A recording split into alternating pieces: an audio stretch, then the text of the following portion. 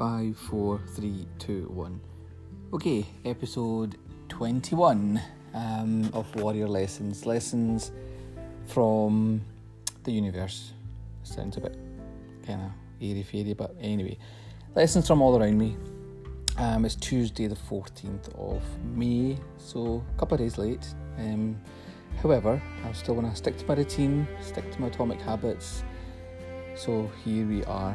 Okay, so this week I've got a couple of different bits and pieces. I've got a book called Instant Influence, which was recommended to me by one of my friends who's a sort of lifestyle coach, sort of hypnotherapy, etc., and NLP, which I actually found very fascinating myself. And then there was a video I watched on YouTube called Brain Patterns by Malik Bilal Ahmed, as part of the QAS kind of foundation thing. It's in Pakistan, and somehow found my way into it, and that was quite useful as well. And yeah, so that's kind of two key points from last week. So firstly then, Instant Influence, the book. So I was catching with one of my friends who's a coach, talking about NLP, and I was talking about work and talking about influencing teams and talking about influencing employees and just how to do that. I know there's lots of books on managing teams and motivating teams and trying to get people towards a common goal. So there's a whole plethora of authors, an amazing amount of material that's written out there. But bizarrely, I'd never heard of this. He mentioned this book called Instant Influence, and so essentially it's like kind of 6 key questions, or 6 questions that you're supposed to ask someone, and through which you can potentially influence them to do what needs to be done. Okay, so first question: why might you change? And it sounds quite simple, but it's a way of trying to understand whether that person is on board with them wanting to change. So you're wanting it to be their choice, and you want them to hear themselves say that. That's the first question. Simple enough. Second question: how ready are you to change on a scale from 1 to 10, where 1 means not ready at all and 10 means totally ready? So it's kind of quite generic question, I suppose. I think that's most of the time we would ask that question, or we would ask something to gauge their motivation, to understand how much of hard work we have in front of ourselves or not.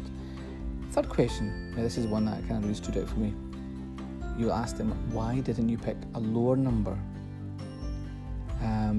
And this was a really kind of bizarre one for me, because I would always, as soon as I get given an answer, maybe out of 1 to 10, how much are you motivated? They would say maybe 4, 5, 6, 7.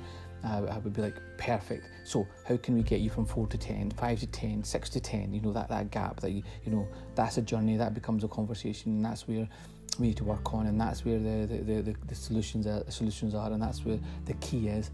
However, this is absolutely perfect question, because what you're trying to do is you're really just trying to understand is the thought process. It's the reason, the motivation behind the number. It's trying to get them to think, how far have I already come, and how far have I already achieved, and what have I already done. Now, so it's quite powerful actually, and I've never thought about it like that, is to kind of make them give themselves the pat on the back. Of course, unless the answer becomes 0. I think if the answer is say if they picked 1, you would ask a question again. Why would it? What would it take? If it's down at 1, you say, what would it take for 1 to get to 2? You don't go from 1 to 10. So if they say 0 or 1, you go from 0. Then how would you get it to 1? And so on and so on. But it becomes a different conversation. And at least the reality of that is out there, that where they are with regards to their journey. So that's number 3. I thought it was a very, very good question, and a question I'll definitely be using with just general other conversations or regards to productivity, in regards to projects, where are we, and how would we rate ourselves, and etc. And then immediately follow up with why didn't we pick a lower number. I think it's really important to have that mapped out, to have it in front of ourselves, as a form of recognition.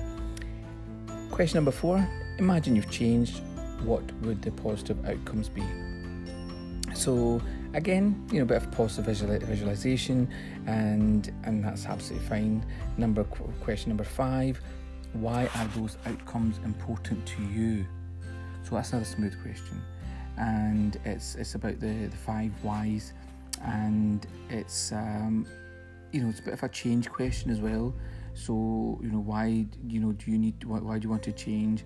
And say, because I want to get out of debt. Well, why? Because I've got bills to pay, or because I want to live a good life. Well, why do you want to live that life? So on 5 whys are sort of pretty much behind those kind of questions, and that's quite generic as well, but good question as well. So why are those outcomes important to you? So last question, number 6, you can probably imagine, what's the next step, if any? And I think it was kind of point meant to be saying that the last second bit about that question, if any, because it reinforces them to go, well, rather than saying what's the next step, and so it almost sounds like a command. It sounds like you're asking them to do something. So you would say, well, what's the next step, if any? And if they say there is something, well, it's come from them. So great, really enjoyed it, really liked it, and I'm glad my friend shared that with me. So definitely have a look at that if you're looking at working with teams or working with individuals. To be honest, even within your families, with children and friends, and it's not a bad shout. It's a good wee book. I think the author's name is Michael V. Pantalon. So there's lots of stuff on the internet about it as well, on YouTube and what have you. Okay, so finally, just second part, I mentioned brain patterns. It's a great video. It's actually in Urdu, so I don't know if that helps much. But a couple of things about that stood out for me. It's just really the speaker. Calls himself a trainer, and he's just kind of leading a class, and he's kind of running through basic sort of mindset, motivation, positive. It's a bit, positive kind of chat things, almost like a very light touch on Tony Robbins, and he's talking about how the brain operates and how we create thoughts and how that creates habits and actions, and so on. Found it very, very interesting. It was just different to all knowledge that I have heard in a different format, in a different medium, being presented again, but in Urdu and in a sort of a class structure and by a sort of like a trainer person.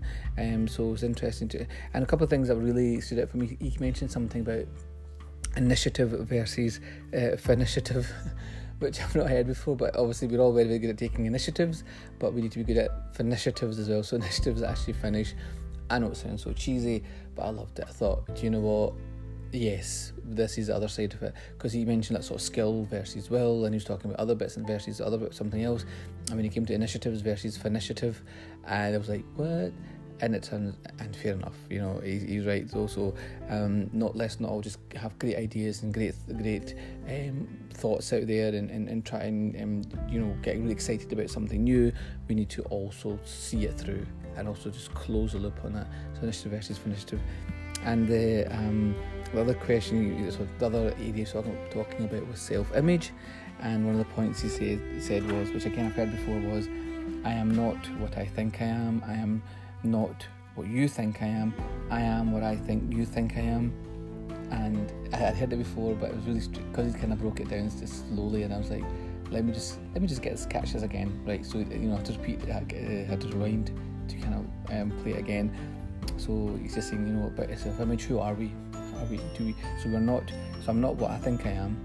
I'm also not what you think I am. I am what I think that you think I am. And it's great, like, lovely line. Really loved it, and really made me think it as well.